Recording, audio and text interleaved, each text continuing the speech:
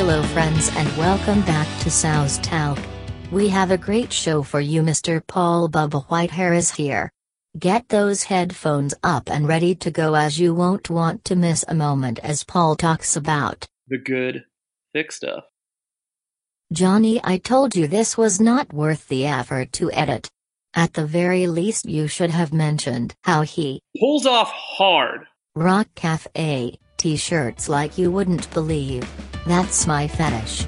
On with the show.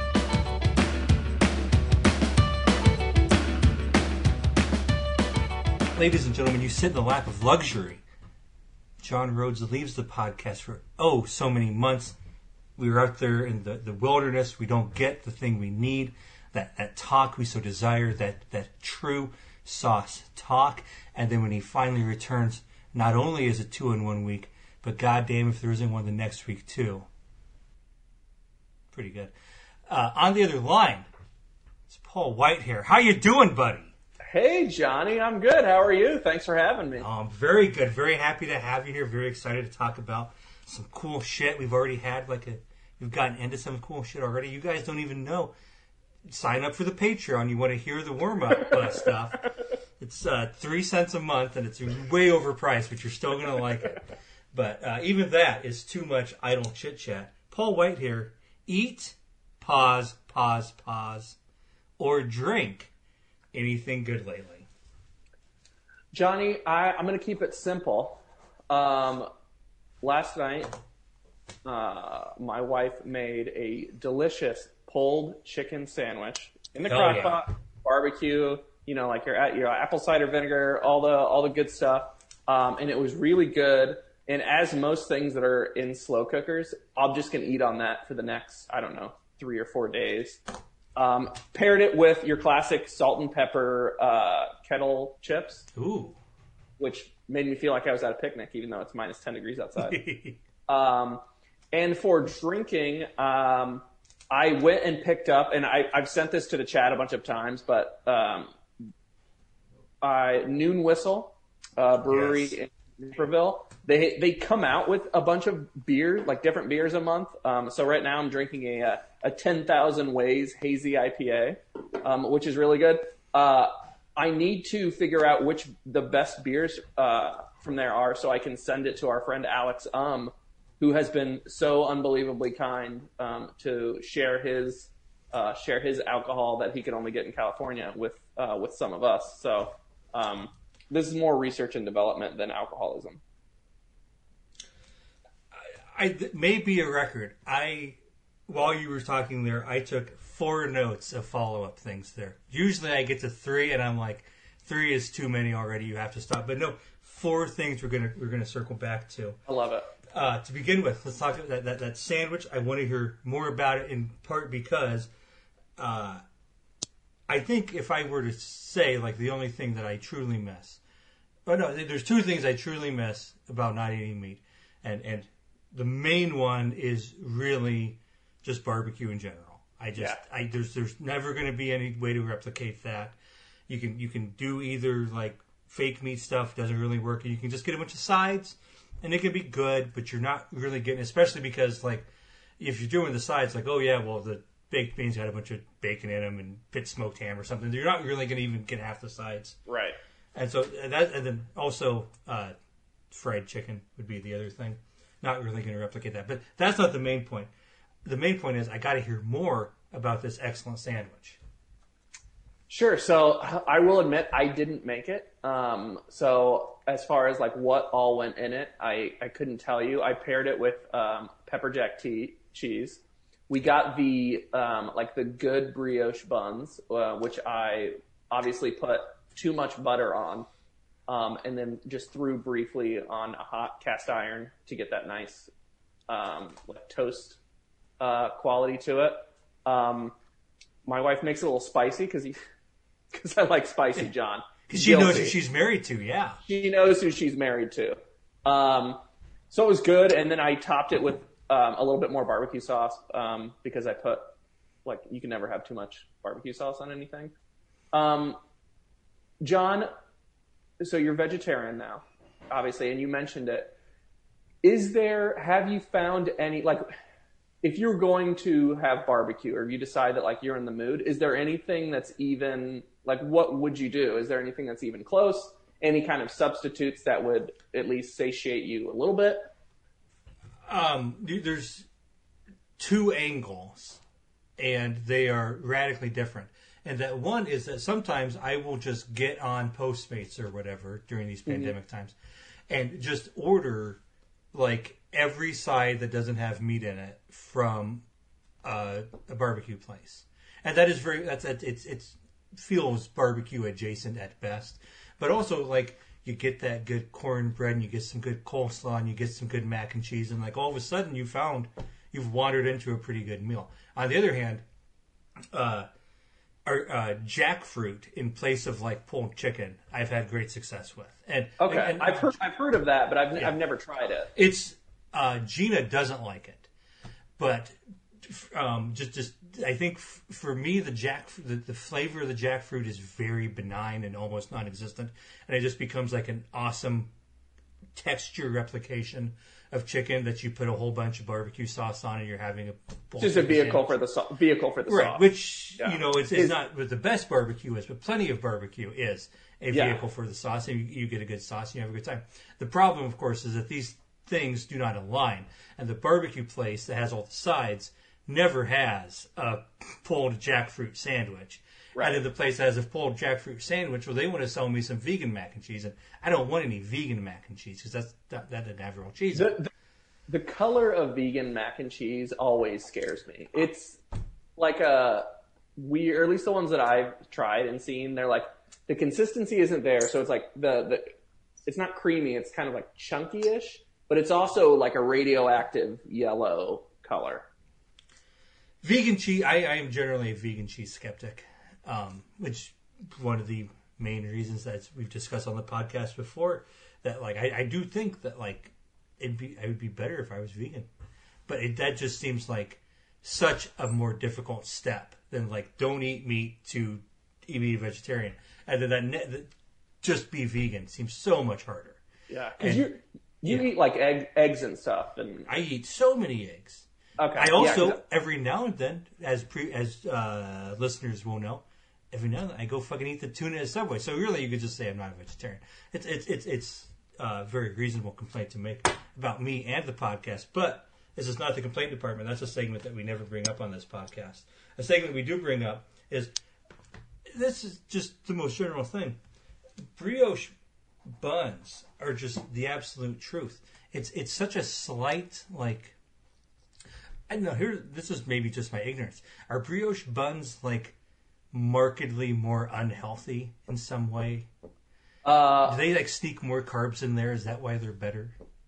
I don't know. Probably. I just assume that things are better are way worse than for you. They're like a little more expensive, but they're just always incredible, and it feels like a luxury. But then also it's like, this is a luxury I can afford very easily. Can I ask you a follow-up bun question? Yeah. And get your opinion on it? I feel, and I think maybe it's a controversial take, that a bun that is overrated, I think greatly overrated, is the pretzel bun. I was so hoping you were going some other direction. I know. I think most people do, and I don't dislike it. I just like, I don't know. I think maybe there was that time, maybe right, like between like college, the end of college, or like when you and I were like maybe sophomores and juniors, until like a year after law school, that like every bar, restaurant switched to everything on pretzel. It was like they had pretzel buns had a real moment. And I think that I just like got sick of it. Like it was just too much. Everything was on a pretzel bun.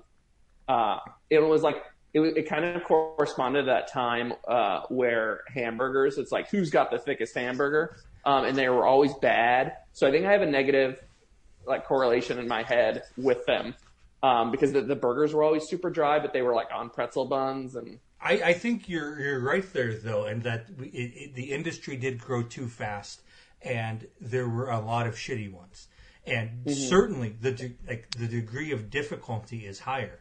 I can't say that I've run into a brioche bun I didn't think was any good. So that probably speaks well to how a brioche bun works. Whereas I've had many pretzel rolls or pretzel buns that were just like, this is too doughy and it fucking sucks. And there's more pretzel shit here than there is everything else combined. I don't want that. So that can go wrong. Like, I run into pretzel buns that are just like, they're just too dense for what kind of sandwich they're on. It's too much pretzel and not enough bun or roll. Like you need more air. You need to inflate this, but not make it bigger. Right. They're basically just like, like the pretzel sticks that with like dipping cheese. They're like, let's just make that, flatten that bitch out and make that a whole bun. And then these fatties will love it. And honestly, I probably did love it, but I was wrong to love it, and I shouldn't have loved it. I have too many things to go back to. We're skipping some of them. We're skipping all of them. All these other callbacks are not callbacks, but whatever they're. Hey, let's go on to the next subject. How's that feeling? Sound good? Sounds great to me. We'll start here. Paul, where are you recording from right now? John, I'm recording from our office in the house. So it's just right off the, right when you walk in the front door. And for the longest time, and podcast being such a visual medium, behind me, we put up these shelves, and for the longest time, I didn't put the glass in them, and there was nothing back there, and everyone gave me shit all the time. So now I have exactly 2 books, on these shelves, one of which is just, a blank journal that has nothing written in it. The rest is still unwritten. It sounds legit, yeah. The rest is still unwritten. Yeah. So that's where I am. There's nothing on the walls or anything. There's no art. We haven't painted. So it kind of looks like a little bit like an insane asylum. And this is where you strap in for 14 hours every day to do your work? Exactly. That seems good. Very healthy for your brain. But a friend just sent me, as a housewarming gift, you've seen The Life Aquatic, you know that I love that movie. Absolutely. And he sent me the picture, of the Belafonte. Oh, so I got to nice. get that framed up, and I'll probably put that right behind me. So that sounds great. Well, this builds beautifully into our next topic. How's the new house going? It's good. It's super expensive, as you can imagine. So things are pretty bare right now. We haven't painted or anything. As you can see, John, this is just the builder's white paint everywhere. So is it legit primer, or is it primer and weird white paint, or what's?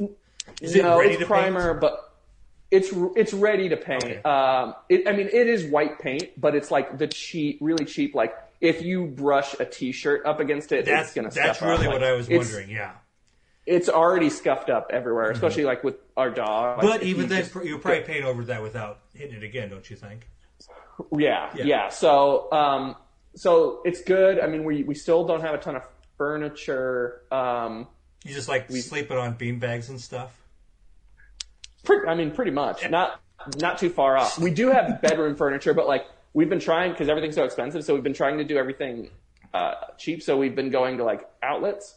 There's a Crate and Barrel outlet here. Nice. So we've gotten a lot from there, which is it's just a little dinged up or something, or there's a little bit of crack in the wood. So we actually just got, and this is super boring, so I apologize. You can cut all that out, a note for the listener, this isn't boring. Don't tell people the podcast is boring. My wife just found a matching nightstand that matches our dresser in our room, but we've only found one at the outlet because we're not going to pay full price for it, obviously. So we have to wait to get another nightstand until we find another one that's a little dinged up. Did you get the dresser at Crate and Barrel? No, we got the dresser. So we had put this in our Crate and Barrel cart, but we hadn't pulled the trigger because it was expensive. And then we randomly found it at the outlet, and it just had a little crack on top of the wood that you wouldn't notice unless someone pointed it out. And it was $1,000 cheap. That's extremely well. Yeah, I was going to say that's amazing. Yeah. And then now you're finding matching stuff. That's incredible. Yeah. Yeah. So we got most of our stuff from there. But it's good. We got a fence, which I don't know if I've talked, like, because we got a dog. So I want to hear about this which fence. is also go on. Very expensive. You could only, in our neighborhood, I wanted the, like, tall privacy fence, like a cedar privacy fence. You want to walk around the backyard nude. So bad. And, like, I don't want people to see it because, like, I don't even want to look at it because it's just a mess. Like, it's never been good, me nude. But, like, as I've aged, I haven't aged well. Like, I've been meaning to tell you that, yeah. Especially my body. Like, it's bad. And it's also one of those things, if you can't take your dick out on your own property, is it really your own property? Seems like no. No. So it's like one of those black wrought iron looking fence. You know the ones. They're like, it's basically like your standard issue suburb fence. And is this like the whole backyard? Yeah. So that's all. You probably got a nice little run for the dog there then. Yeah. We don't have any kind of deck or anything yet, so it's just like 2 concrete steps out into grass. But I'm hoping to. Is the deck a thing you have planned that you're hoping to do? Yeah, we'll probably do like a brick paver patio thing, nice. Because a deck seems like it's a lot of maintenance. And as you know, John, as we've talked before, I have no skills. So like, if it needed fixed or refinished at some point, it's just not in my like toolkit. I just don't have that ability. The paver stuff, at least in theory, very permanent. Like, gonna be there for a while. Like, you do that and you just get it done. That sounds like a good match for what you want. You've told me about your change in living space. How has it been as far as the change in, like, location of where you live? How have you adjusted to that? Because you've really made a huge jump. Yeah. From, like, the most city living to, like, the most suburban living. Right. It's been fine, honestly. I think it would be worse if we could do it. Like, if I felt like I was missing stuff in the city, but we can't, nobody can fucking do anything. So even if it would be bad, to be honest with you, if I were like, cause we lived in, like a 2-bedroom apartment on like the 4th floor, and it wasn't very big. And we obviously couldn't have gotten a dog, there. I mean, we could have, but like, you could have gone upstairs. It would have been a real pain in the ass. So I think once things open up a little bit more, and like to the extent I go back to the office, like then it'll probably start getting shitty. But like it hasn't been much of a transition because we haven't been able to do anything, right? Yeah, that is. We're kind of building in. My next follow-up question was, I thought about this, and I was going to say, was this secretly like the best time you could have ever done this? Because you're getting like additional advantages of it. 100%, yeah. Because also, if I were going to try to like work from my old apartment, our desk was just like right in the middle of the living room, so that would have been difficult. You would be the maniac who's like, actually, I'd really love to come back into the office as soon as we can. Because, I gotta get out of this fucking house. Which some of my colleagues are like, I can't wait to get back to the office. I'm like, that sounds bad. And I get it. I think if you have kids and like you just need a separation because it's difficult to do work around kids. But like some of my colleagues that are like just married or they're single are like, can't wait to get back to the office. I'm like, that's sad. Like, if they told me tomorrow, they're like, hey, you never have to come into the office again, I'd be like, perfect. Yeah. I love it. I'm in. I am the same. I was very skeptical of working from home and did not especially want to do it at the beginning. And initially it was tougher than it is now. But now I am very much just like, my job has no need for me to ever go back. And it is dumb if they ever tell me I have to come back. And I hope they tell me I don't have to. Right, because all these companies, they've made layoffs based on real estate costs. They are always bitching about how expensive it is. It's like, well, now here's your use case. Like, it's obviously can work, and in a lot of cases works better. So why you would ever need to lease that much space or buy that much real estate space? Like, just do rotating offices, right? You and I are on a team. Like, me and you are either signed up to go into the office or not. We share a workstation, and it's, save cost, and you don't have to fucking fire so many people every year. And it makes sense that this was like a really scary road to go down before because you didn't really know how it would go, but we were forced to go down the road, and now we can see it, and honestly, everything seems to work fine. So, but the main point seems to be new house working out and only going to continue getting better. I'm most excited for the draft when we can do the draft again. That being said, like I'm open if people want to do it somewhere else because I'm not in the city anymore. I'm totally fine with that. Like if we want to go somewhere else, or I'll fly somewhere else. But I've got a lot more space now, so it really opens up the possibilities, and we're not so crowded, just like on that one couch in the living room. It's a little bit of an awkward situation, but I think I'm just going to go ahead, stick my neck out, and I am willing to speak for everyone and say, like, we obviously have to do this at your house the next time we do it. It's just the best plan. We haven't seen your house. It is such like a perfect, it is part of the story of this event that like Paul moves to the suburbs and has a much larger house, and we see what it's like there. And then if at some point down the road we're like, well, now the draft will happen in X city, we'll do that. But I think, especially given this fucking COVID bullshit, we have to see it through. We have to see the true evolution of Paul Whitehair hosting Chicago Draft Weekend. Plus, we have extra bedrooms now, so it's not. And there's like like sleeping on the floor or something like that. And if my memory serves me, I'm pretty sure late April, early May, it's always like 80 degrees in Chicago. I'll fucking sleep in a sleeping bag out in the backyard. It's not going to be sleeting or anything, right? We'll put a tent up. Yeah, a tent will be fine. It'll be minimum 60 degrees for a low. So we've never had any bad weather on that trip. Well, this podcast is proceeding right along. We're blowing through these topics. Next up, we're going to hit our most questionable topic. We'll see who gives a shit. Paul Whitehair. Baseball is doing some weird stuff. Baseball came out and they're like, the ball goes out too far. Everybody hits it and it goes forever. What if we stop that? They're going to de-juice the ball. They're actively announcing they intend to de-juice the ball. They never said they were juicing the ball, but I think they juiced the ball. But now they're saying they're going to de-juice the ball. They are announcing a change to the ball. I believe this is the first time they've ever actually, outside of, humidor stuff, but that was stadium by stadium and always had to be approved. This is, we are changing the ball for the first time in history. Good idea? It's weird to me that when was the modern type of baseball kind of came into play? Because why have we been changing it so much? Like, was there an issue that needed to confront? Do you know what I mean? Like, sorry, go ahead. The official answer is that Major League Baseball bought Rawlings. And when they did that, Rawlings was the official manufacturer of the ball. And when they bought it, they tightened up some of the quality control stuff, and that some of the changes they made had unintended effects on the ball.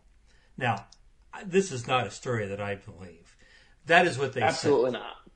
But it honestly, if you look at the timeline, because there's I can't remember if it's 2016 or 2017, but there's a year where at the All-Star break, like before and after the All-Star break, marked difference in home run per fly ball rate.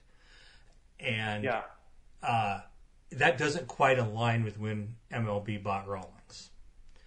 Could be that maybe it's part of their investigations into doing it. Rawlings tightened some stuff up on their own. If you really want to be generous, I don't know why you would be.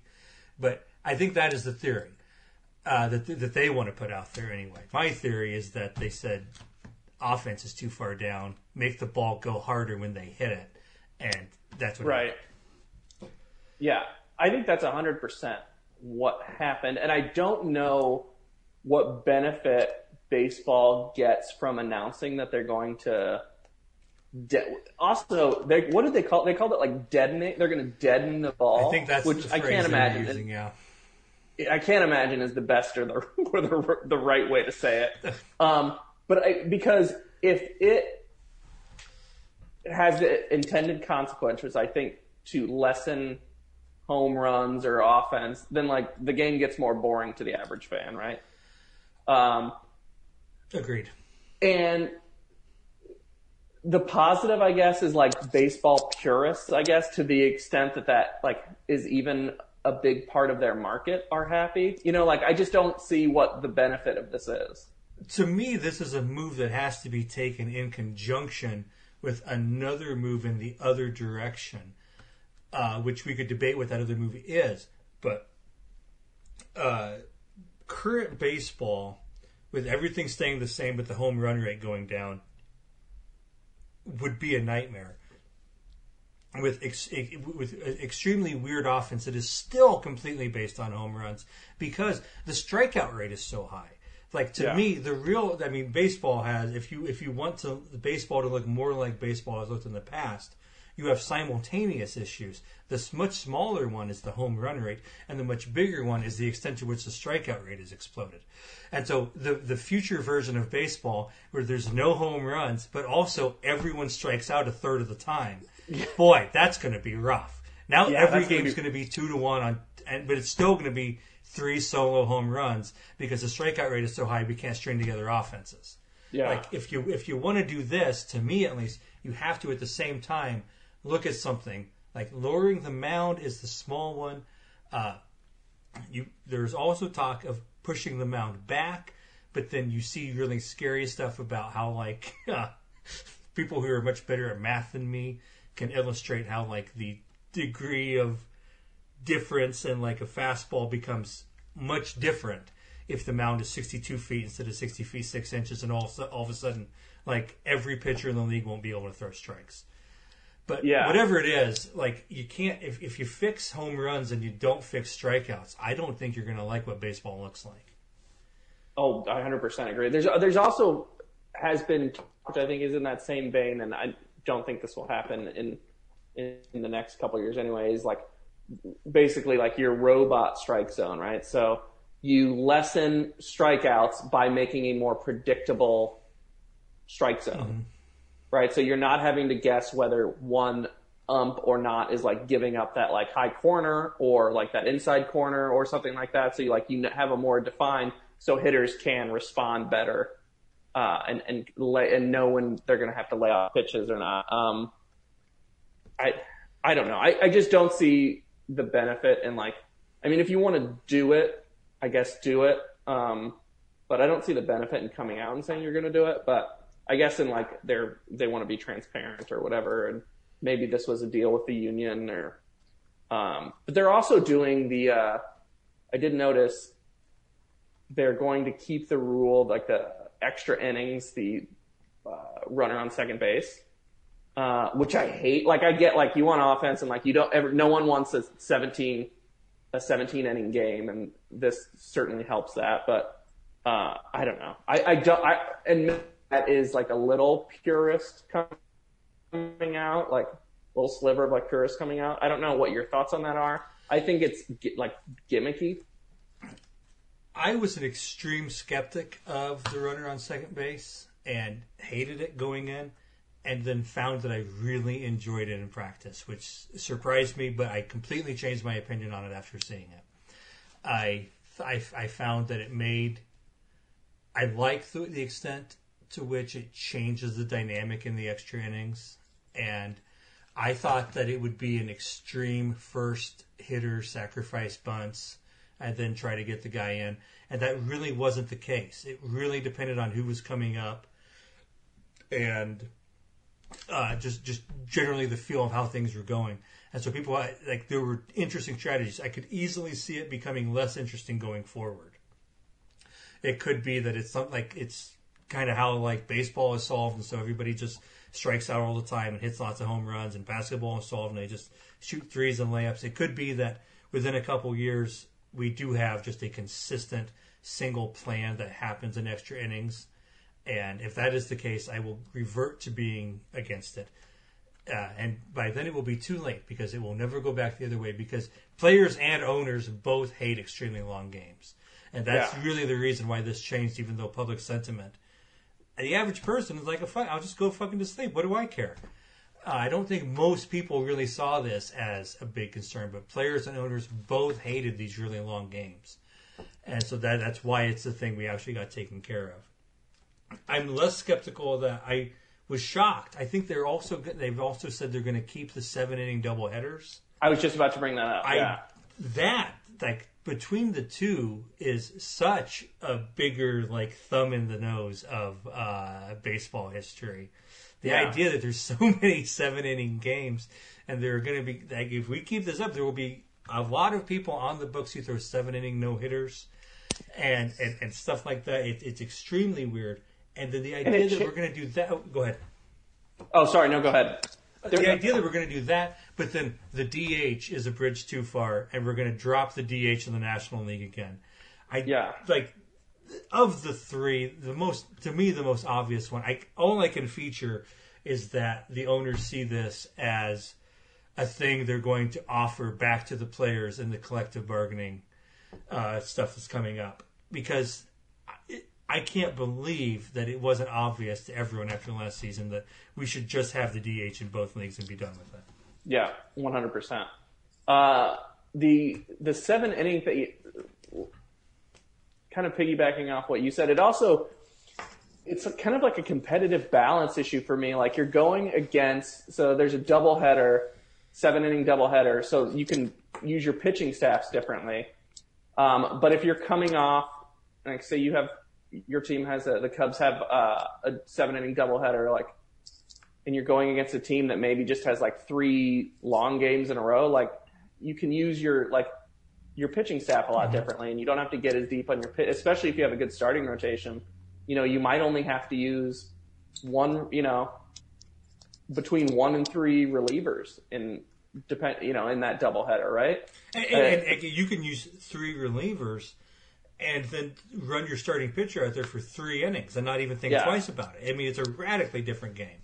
Yeah. I think we're in agreement on this, in that, to me, the most obvious rule change that should stay is National League DH. And then the least obvious is 7-inning doubleheaders. And then the other is in the middle. I can see both ways. And again, I really enjoyed the runner on second base and extra innings last season. But there is a part of me who thinks that within 5 years, this will be what I feared it would become. And that there will just be, we will have worked out with the actual results what the optimal strategy is. And then every single extra inning game will look exactly the same. And I guess if it works out that the optimal strategy is hit away, then that's fine. That would be okay. That's what's better in baseball than hit away. You always want to see people hit away. I'd also be interested, and I think it's probably good for this that we're going to have another year of the extra innings runner on second, to see if someone ran the data on win probability or what's happened with home and away teams and how that affects it. So that would be an interesting data set to see. Because I could see how it would change. It might change how you play it if you're the home team. So I don't know. I think that would be interesting to see if someone ran. I don't know. I'm not a data guy, so I don't know what that would show. But I think you might see some disparity there. But that's just a complete guess. You're exactly right. That is a thing a lot of people much smarter than me have talked about. How it is very reasonable that as teams, get more information, or actually seeing major leagues. There's been minor leagues that have played this way for a while, but until you actually see what happens in Major League Baseball games, you can't really be sure about optimal strategies. And we had a very short season last year. We're going to have a much longer season. We don't know how much longer because there's still a debate. But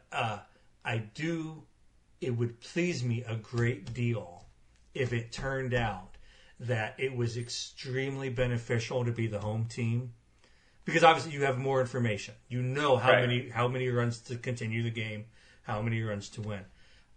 Boy, would it be like people always talk about the idea that 90 feet in baseball is perfection, and this is something of a lie because the defenders place themselves on the field with the knowledge that the man who hits the ball has to run 90 feet. But you see so many close plays at first, it works out well. 90 feet is a good distance. Wouldn't it be great if it turned out that you aligned things perfectly in extra innings, but if you adjusted which base the runners went on? Like, is it possible that, like, first and second for the away team aligns exactly with second for the home team? Or second for the home team aligns perfectly with third for the away team? Maybe there's something there. That would be unlikely that it will actually shake out. It's so hard to get there. But that would be like one of those things that would... Some people will say, I don't agree with this, that like 90 feet being so perfect is like proof of the existence of God. That like God made baseball, and you can see it because 90 feet is exactly right. And again, that's dumb for lots of reasons. But if it turned out that the away team gets a runner on third at the top of the 10th inning, and the home team gets a runner on second, and that makes it come out perfectly, that'd be pretty fucking cool. Interesting. It's a good thought, Johnny. Yeah. I would like to make a quick note that all segments should end with, "That's a good thought, Johnny." Like, that's really the best thing you can say on the podcast.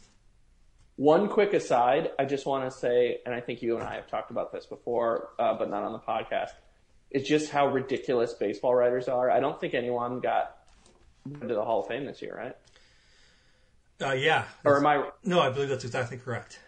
Yeah. I just hate baseball writers so much. They're just the worst. They're the fucking worst.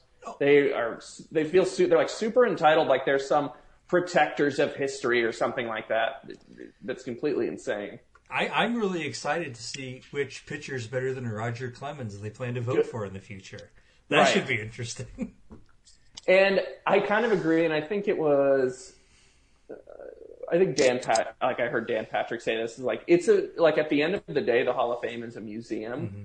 So like, if you want, like, put them in, and then if you want to have a special section for people that were implicated or something like that, like it's supposed to tell like the history of baseball, right? And like the greatest players. It's a fucking museum. Like, I don't know. I am open to the idea that we told everybody, boy, if you bet on baseball, you're fucking out forever. So maybe the Pete Rose stuff makes sense. But that's the only rule that we ever made that was like, if you do this, like we did this once and our sport almost ended. So anybody does this again, you're just out forever. But then even then, like Pete Rose should just be in the Hall of Fame after he dies. And then, but like all these other guys, like we only had one rule that said if you do this, you're absolutely dead forever. Nobody else did that. These guys are plainly among the very best players. Like, it's not difficult to make an argument for Clemens and Bonds as the best pitcher and hitter of all time. Boy, it's not much of a Hall of Fame if you can't get the best guy on each side in there. Yeah, 100%. Yeah. That brings us to our next topic. Paul Whitehair, what sauce are you bringing to the table this week? John, and it's one that maybe we've talked about, but I don't think so, and maybe you could tell me if we have, is Yellowbird habanero condiment. So this is the name Yellowbird habanero. Yellowbird condiment? is the brand, yeah. But it's like a hot sauce. But that's just what it's called. Cool ass name. I like putting condiment in the name of your condiment. Yeah, and it's... Go ahead.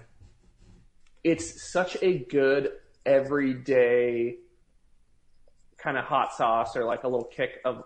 Because you could put it on anything. You could like throw it on a sandwich. I put it in like chili all the time. Like I put it on like when I make quinoa, like if I make like chicken or something like that, and I just make quinoa or rice or something, I'll just fucking throw it all over that, and it's perfect. And specifically the brand Yellowbird, I would highly recommend. So if you see it in the store, I got mine, I think on Amazon, but I think you can get it at like Target and stuff. And then my second, and just a bonus sauce, if I'm allowed, John. I'll allow it. Have you ever had Secret Aardvark habanero sauce? I got nothing on either of these sauces. Okay, very good. And I'll just throw that as a plug. Both of them come in like squeeze bottles. Can I get that name again? Secret Aardvark? Is that Secret Aardvark? Yeah. Tell me about this. It's obviously similar because it's habanero as well, although they do other flavors. But it's got a little bit different flavor profile. It's a little bit more smoky than the Yellowbird one is, but also like you can put it on everything. They're both in squeeze bottles, so they're a little bit thicker consistency than like your typical hot sauce, which like you pour out and it's got it's in a glass bottle. So I would highly recommend either of those for kind of everyday consumption. So you're coming to the table with multiple habanero sauces. Does that indicate you are a bit of a heat seeker? I'm a little bit of a heat seeker. I'm a little habanero boy. Sounds like it. Yeah, a little bit. What is your history? If you want to go to yellowbird.com, use Johnny's promo code Johnny Touchdowns to get 10% off your first order. Well, you could use the promo code, which is going to be real sad. They're going to up the price 30% guaranteed. When you were growing up, did your family eat spicy stuff, or is that something that came to you later? Mostly came to me later. My dad's always liked a little bit of spice, but like we never had, at least I'm not remembering like a lot of hot sauce around, in our fridge or anything like that. So I think it came mostly from like college, and then post college is probably mostly when I've like sought out spice, especially now, like if you have beer or wine with something, I like to have a little bit of like spice to kind of like even the meal out. Yeah. So Johnny, do you typically will you spice up stuff more than you won't? I put so much hot sauce in this Saison I'm drinking right now. Let me tell you. No, that's not true. But in general, yes, I like eating spicy, but I have the same background as you in that when I was growing up, it was not a thing. And so I know that my please, for the listener, note, my tongue is very talented in many ways. But among my tongue's talents is not spicy food. So like I push to the spicy food to the extent that I can, but I don't have that background. I remember when I was in high school finding a bottle of Tabasco in the fridge that was legitimately like 9 years expired. Like we just did not some weird recipe somebody made had it in it. Asked for a dash of it, and then it didn't get touched. And then I was in second grade. It didn't get touched again until I was a sophomore in high school. And so it was that kind of household. But then after I went off to college, I started eating spicy stuff, and I liked it. And honestly, I'm sure that I peaked in spice tolerance late in law school or shortly thereafter, and I have receded since then, which is a shame to some extent. But I can still do okay, and I like it. And most things that I eat, I want a little spicier than like if I just cook. Whatever recipe I'm making, I will usually make it a little spicier than it calls for, but not enormously so, like a lot of people do. I think we're similar. I mean, we come from similar backgrounds, like smaller town, central Illinois. So like we did, at least I didn't, and I don't want to speak for you, but I assume that's probably the same. Like I didn't grow up eating a lot of like dishes that would call for like I didn't grow up eating like any Indian, like we didn't have Indian restaurants or like other cuisines that like are typically more like have a higher spice level than other, like it's pretty much American fare.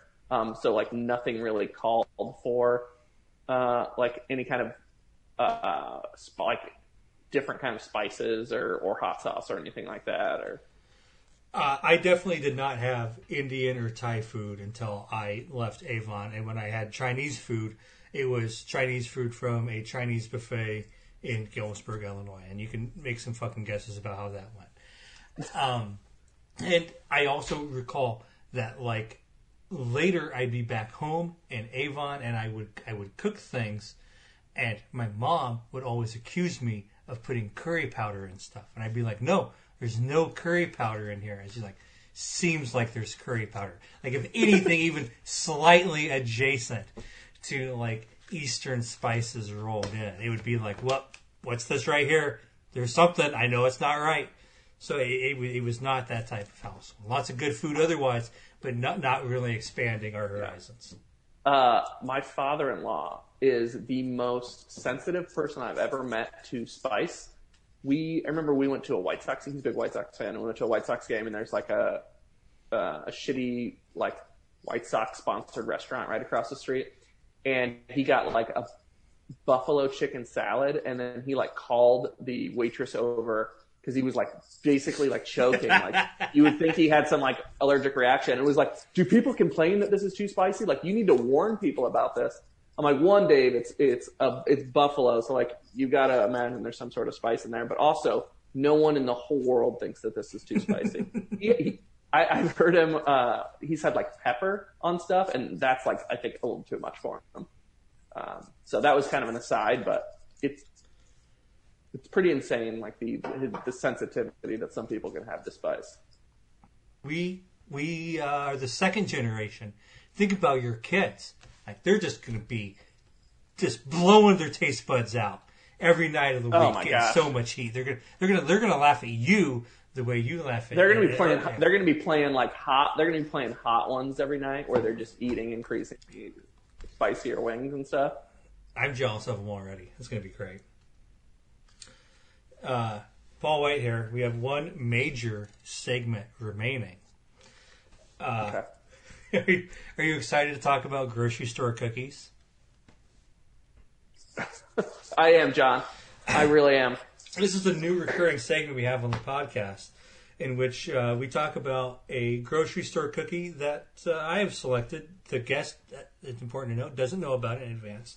So this could be something you like or don't like or perhaps even have no familiarity with. If that happens, it will be a bad segment, but that's okay. Today, we are talking about iced oatmeal cookies. What is your relationship with the iced oatmeal cookie? Okay. So, John, let me know if I'm right or not. I'm thinking of the iced oatmeal cookie, and maybe this was like a Central Illinois specific thing.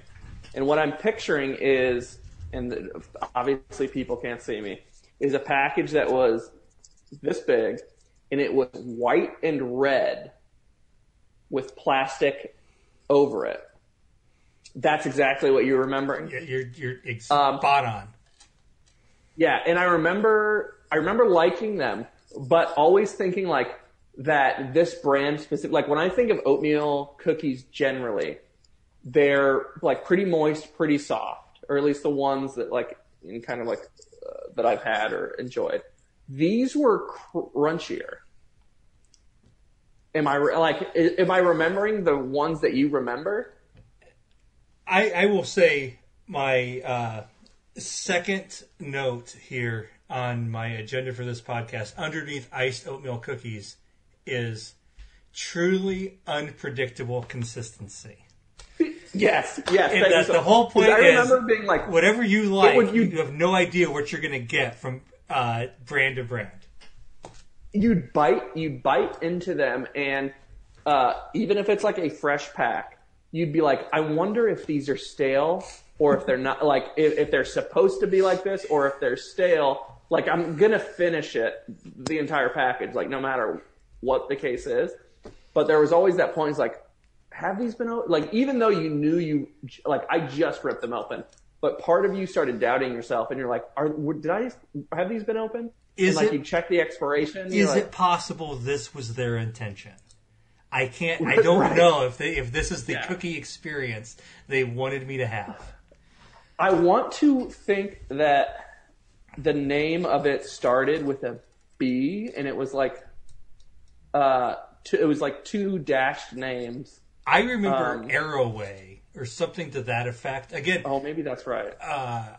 We've done this segment once before, and it is a trademark of the segment that I do not do research in advance, and I do not tell the guest what the cookie will be, so they cannot do research in advance.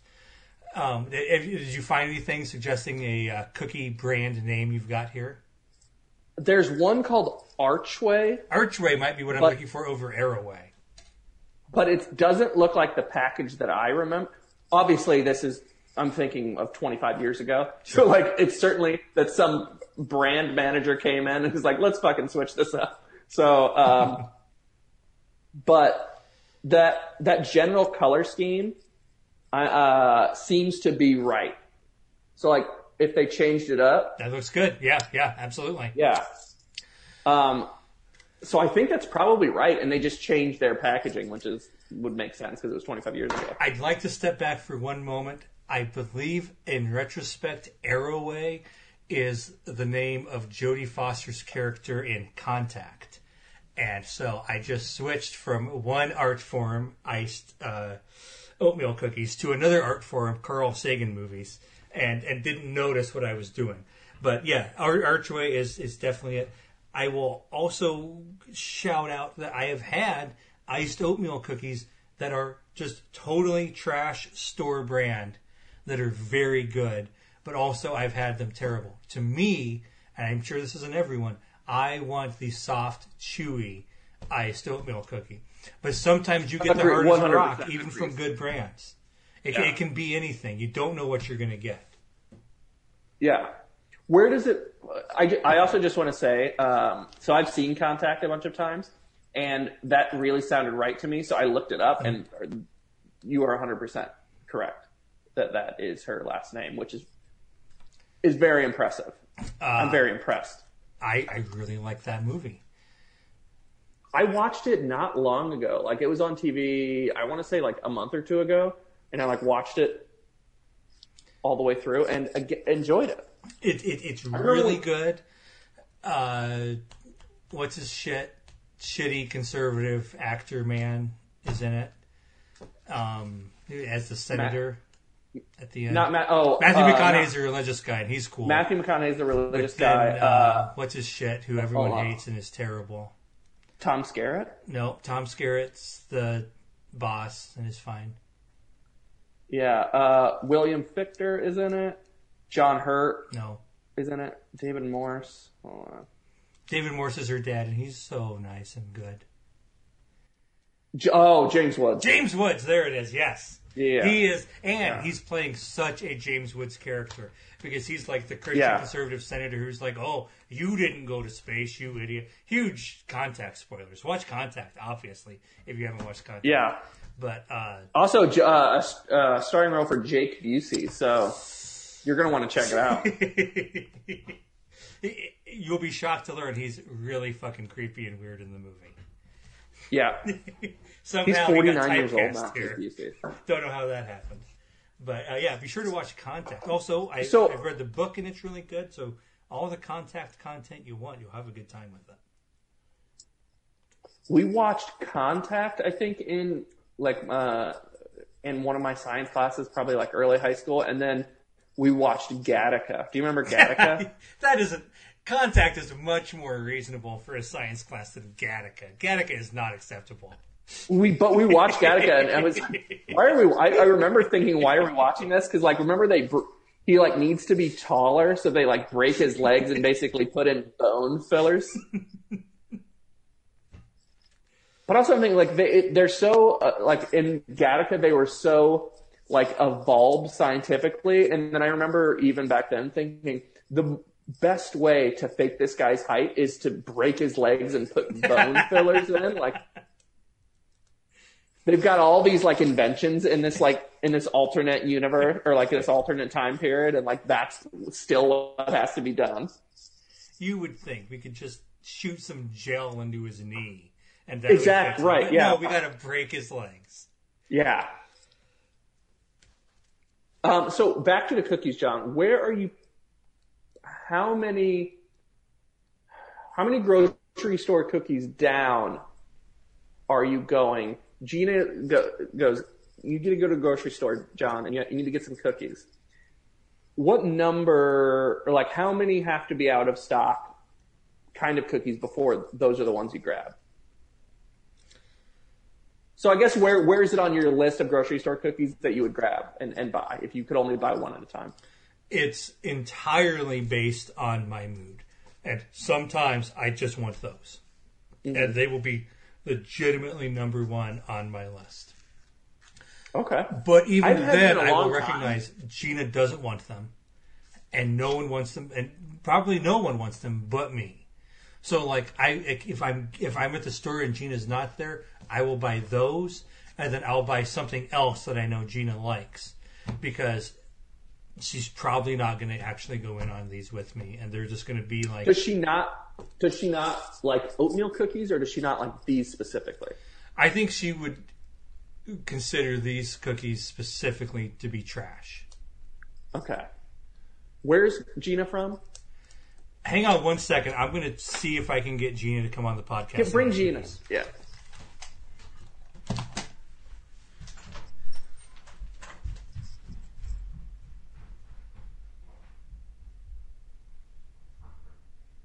Use promo code John Rhodes for Fracture, where you could print your family photos on glass. Fracture.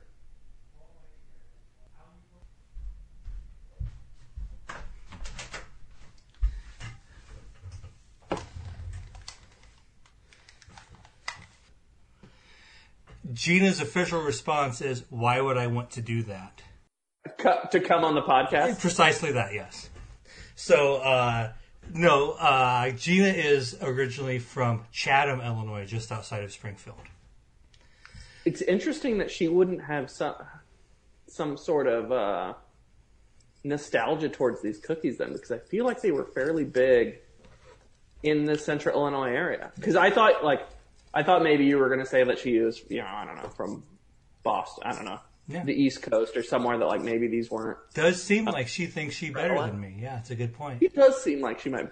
Also, I don't think Gina and I have had a lot of conversation before. I think that's the correct. fact that she wouldn't want to just come talk to me. She should be so lucky. Hurts me a little bit. What was she doing? Laying in bed watching something on her iPad. What was she watching? I don't know, but when I knocked on the door, will you go find out? Yeah.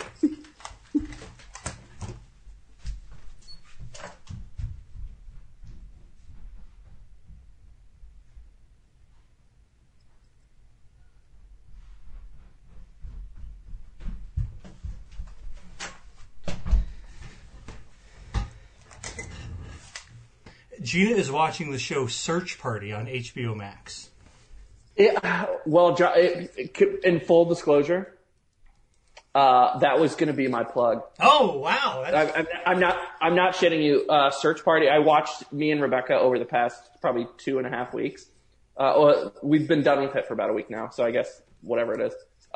Watched that all the way through, and we loved it. So that was going to be my plug for the end of the show. So I'll think about something different. That's pretty crazy. But bonus plug, everyone. Have you watched it? I haven't seen it. No. Oh, I think you would really like. I really like it. Good. People have told me specifically that I would like it, but Aaliyah Shawkat's in it, who is amazing. I like her. And then John Early, who I really like in it, is in it. And there are like guest stars that come in and out of it are really good.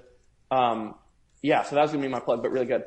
I have a couple follow-up questions, John. Yes. I don't know what the layout of your apartment is. Gina is in bed watching it on her iPad. Is it because that's where you guys generally watch TV? Do you have like a TV sitting area, like a living room, and she just chooses that's it to exactly. be in the bed right now? She prefers, like in general, if I'm not in the TV area, she prefers to watch TV in her bed, in the bedroom, and then I am in an extra bedroom. Which is also my office for work. Oh no, she's laying in bed with her iPad. Like she has like a case and it just sits up. Okay. So is it sitting like on her stomach or something? She's on her side with her head on a pillow, and then the iPad is on the bed, but it's sitting up facing her. I don't find that comfortable. I'm not so we have a television in our room because we're not monsters.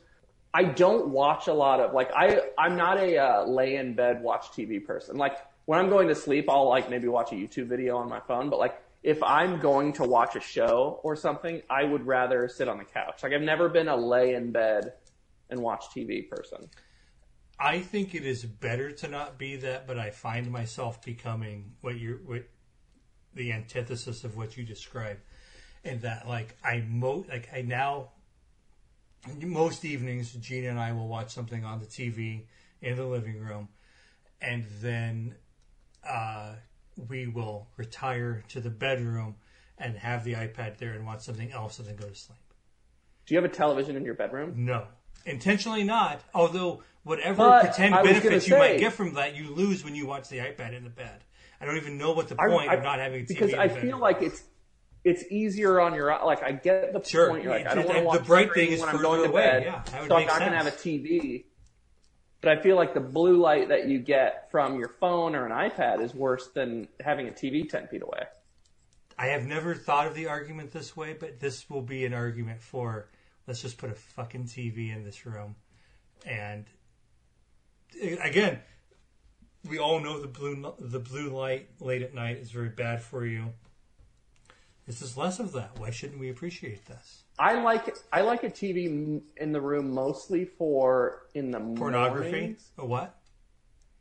Yeah, I stream pornography to it because 24 hours a day. I want to see. You can't turn it off. It has 3 power backups. I can't get off unless I know that the person is at least half size. Right? Like I need it to be closer to full size. Let me tell you, you had me at I can't get off. That's where you really identified. I was like, boy, this guy's speaking my language. Doesn't matter what he tries.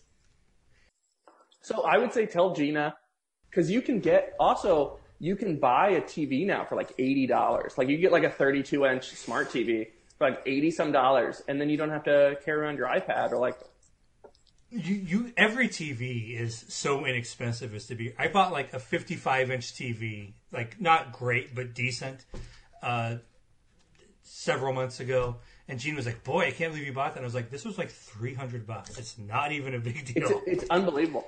When I moved to the city after law school, 2011, I was like, "Well, now I've got to buy a TV because I don't think I had like a shitty one in law school, right?" So I'm like, I'm going to buy one. And so I bought like a 42-inch LG TV. And it was like, it was like $1,200, like something insane, like $1,200 or something like that. And now a 42-inch TV is like $175. Yeah. It's like if you promise to buy a year of Apple TV, you can just have this. You just take it. You can get it for free. You're going to watch the Today Show, right? Whatever that shit is. If you watch it, you can have it. I remember my parents sold the house I grew up in when I was like a junior in college.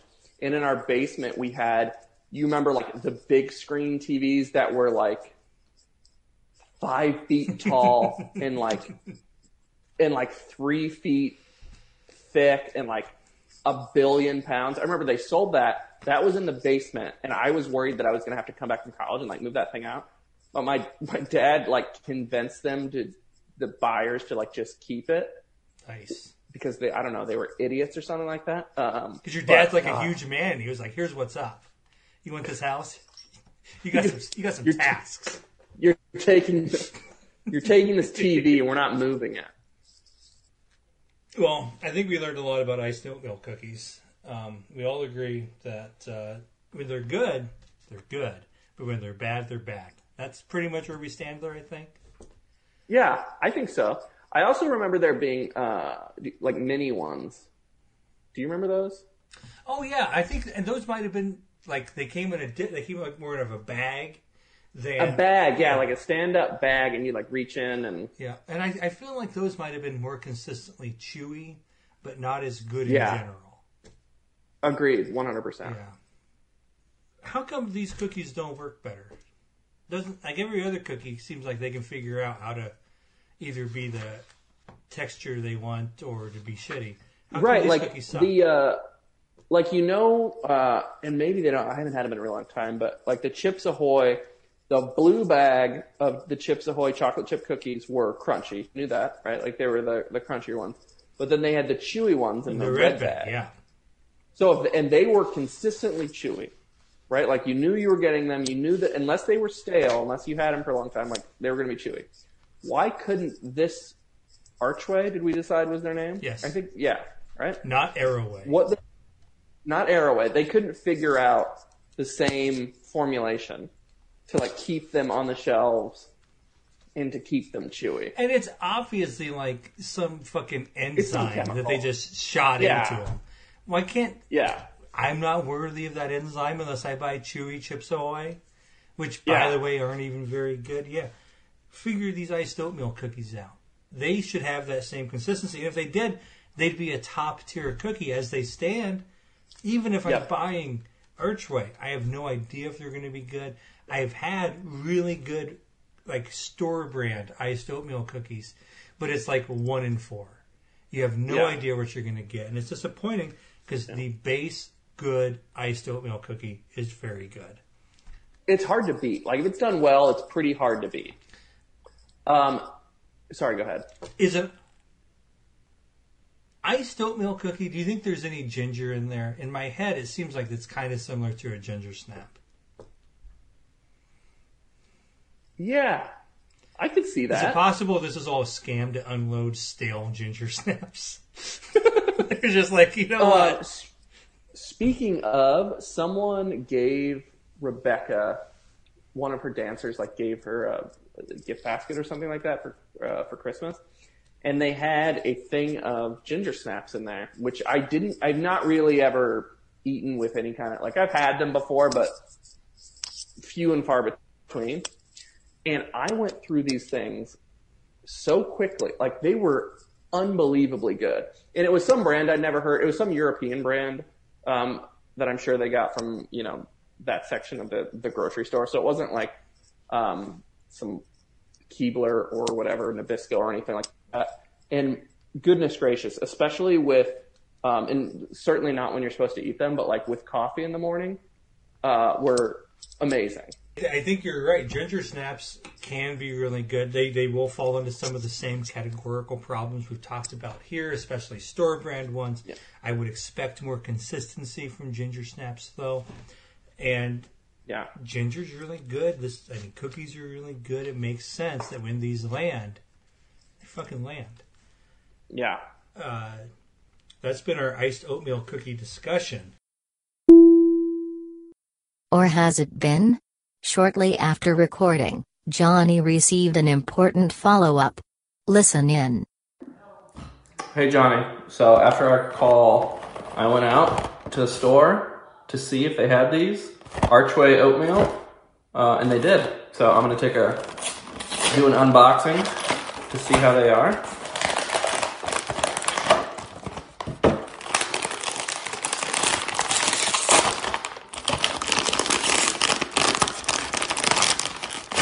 All right, Johnny.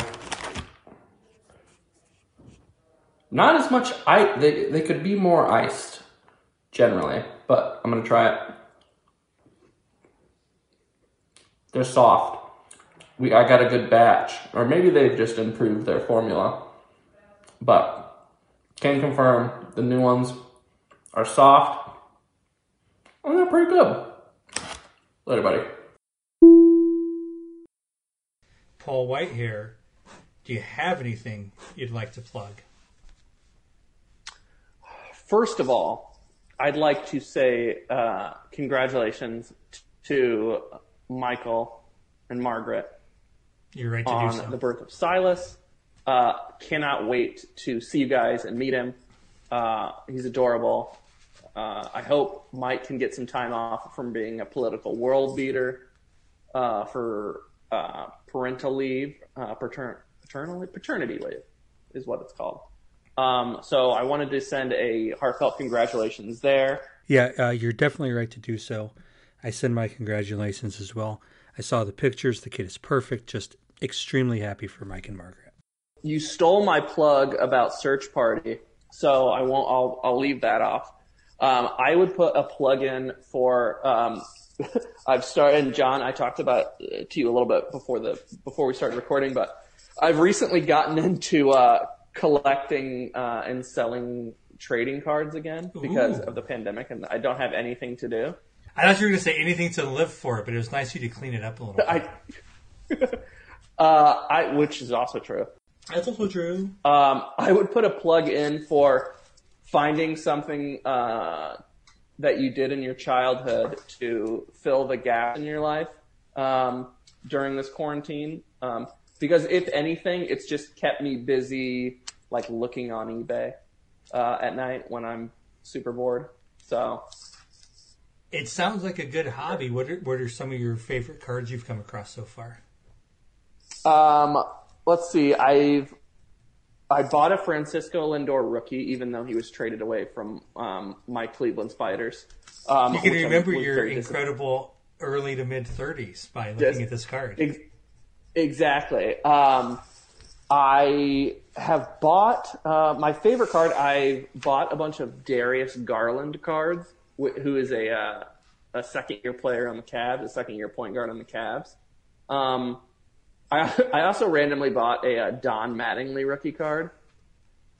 But my favorite card I've probably bought, even though it's not a super valuable one, is a Ken Griffey Jr. Topps traded rookie. Ooh. So it's not that. But John, I did. Oh shit, I don't have it here anymore. I bought a pack of 1989 Donruss cards, or a box, for like $30 or something like that, and got like a bunch of like Craig Biggio rookie cards and stuff like that. But I did pull a Ken Griffey Jr.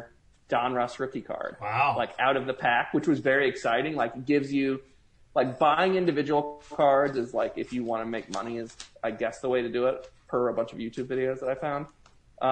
But like that going back to childhood and like ripping a pack of baseball cards open and like pulling a cool card, like it is still very exciting. But like I have a very low level during the pandemic of like what constitutes exciting, because I haven't been doing anything. So that was a very long plug, but find something to do that's not just, I don't know, eating and drinking, which is all basically I do other than that. I think your plug, both in the micro and macro sense, makes a lot of sense. I absolutely agree. We all know I've experimented with opening a bunch of packs of baseball cards. I had a very good time with it. It was very fun. I have a quick note here. I do think it's Don Mattingly rookie card is one of those things where it's so strange to envision, at least for me as someone born in 1985, the idea that Don Mattingly was ever a rookie. Like, the idea of him being anything but the most grizzled, mustachioed veteran. Like, grumbling at everybody for not playing right. And then going on to be a manager who mostly grumbles at people for not playing right. It's really funny to think of him as, like, the little kid who just shows up on the team and says, I can play first base, what's up? John, do you have 2 seconds? I want to grab the card, because even his rookie card, he doesn't look like a young man. Hold on 1 second. Yeah. All right, what do you got here? Sorry about that, John. All right. Oh, this has a... Hold on, it's in a... You got to protect your investment.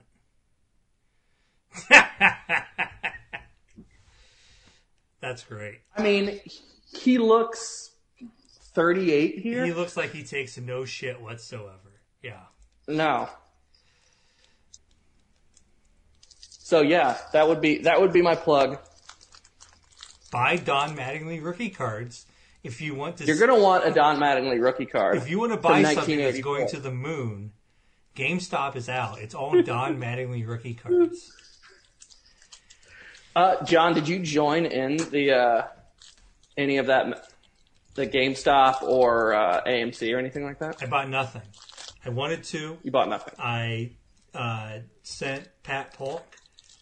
Eventually, I concluded that I could only buy in if it was such an obvious good investment that I could talk Pat Polk into doing it with me.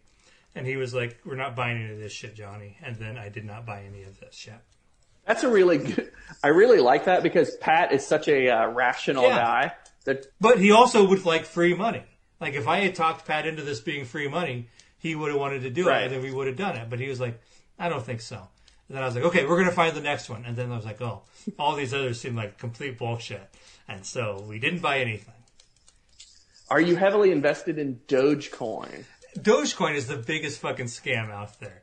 I have to say, I didn't buy any GameStop, but I started looking into the other things that people of that nature were looking into, I was like, well, none of these things have a short squeeze, so why do you think these are special? Like, there's no reason these would ever be legit. But then Dogecoin was the one that was like, this is the most obvious pump and dump scam I've ever seen. The people on Reddit advocating for this are absolutely, like, some of them will make money, for sure. Oh, yeah. But it's like, there's nothing here. This is a complete lie. Now, if you have some, make some money and sell it. But I'm not buying this fucking scam. I was hoping that the Reddit people. So I bought not that many, but like some Groupon stock a long time ago because a friend told me to, and it's lost almost all of it. Like I've lost almost that entire. It's good for your taxes, though. Yeah, good for my taxes. So I was hoping that like someone would ref that on that Reddit thing. So like that would go up and then I could sell it and be done with it. That secretly does feel like what most of this is. It's like people saw the GameStop stuff and they're like, I think the next what we should do is Nokia and BlackBerry, right? These shitty phone stocks I bought 20 years ago and have gone down in value. We should all. and I've just held on to them because like I lost so much money. By the way, this is that Topps traded Ken Griffey. Oh my God, now. How old is he there? I mean, I know he's not as old as Don Mattingly, but the idea that those people are even in like the same class of young baseball players is preposterous. Don Mattingly looks like he's Ken Griffey Jr.'s manager there. Have you seen the side-by-side of the picture of Tom Brady at 43 and the picture of George Blanda when he was playing at 43? I have not. That sounds great. If you haven't, look it up. George Blanda is an old 43 in that. Like, he looks 60. I mean, Tom Brady looks 28. And George, like, look after this, look at the side-by. It's startling. Well, that's going to be my plug. And it's a plug for me as well as everyone else. Let's all go look at these pictures of George Blanda and Tom Brady. I bet it's going to be really good. Paul Whitehair, thank you so much for joining me on the podcast. Thanks for having me, John. I really enjoyed it. I had a very good time. Best wishes in the intervening.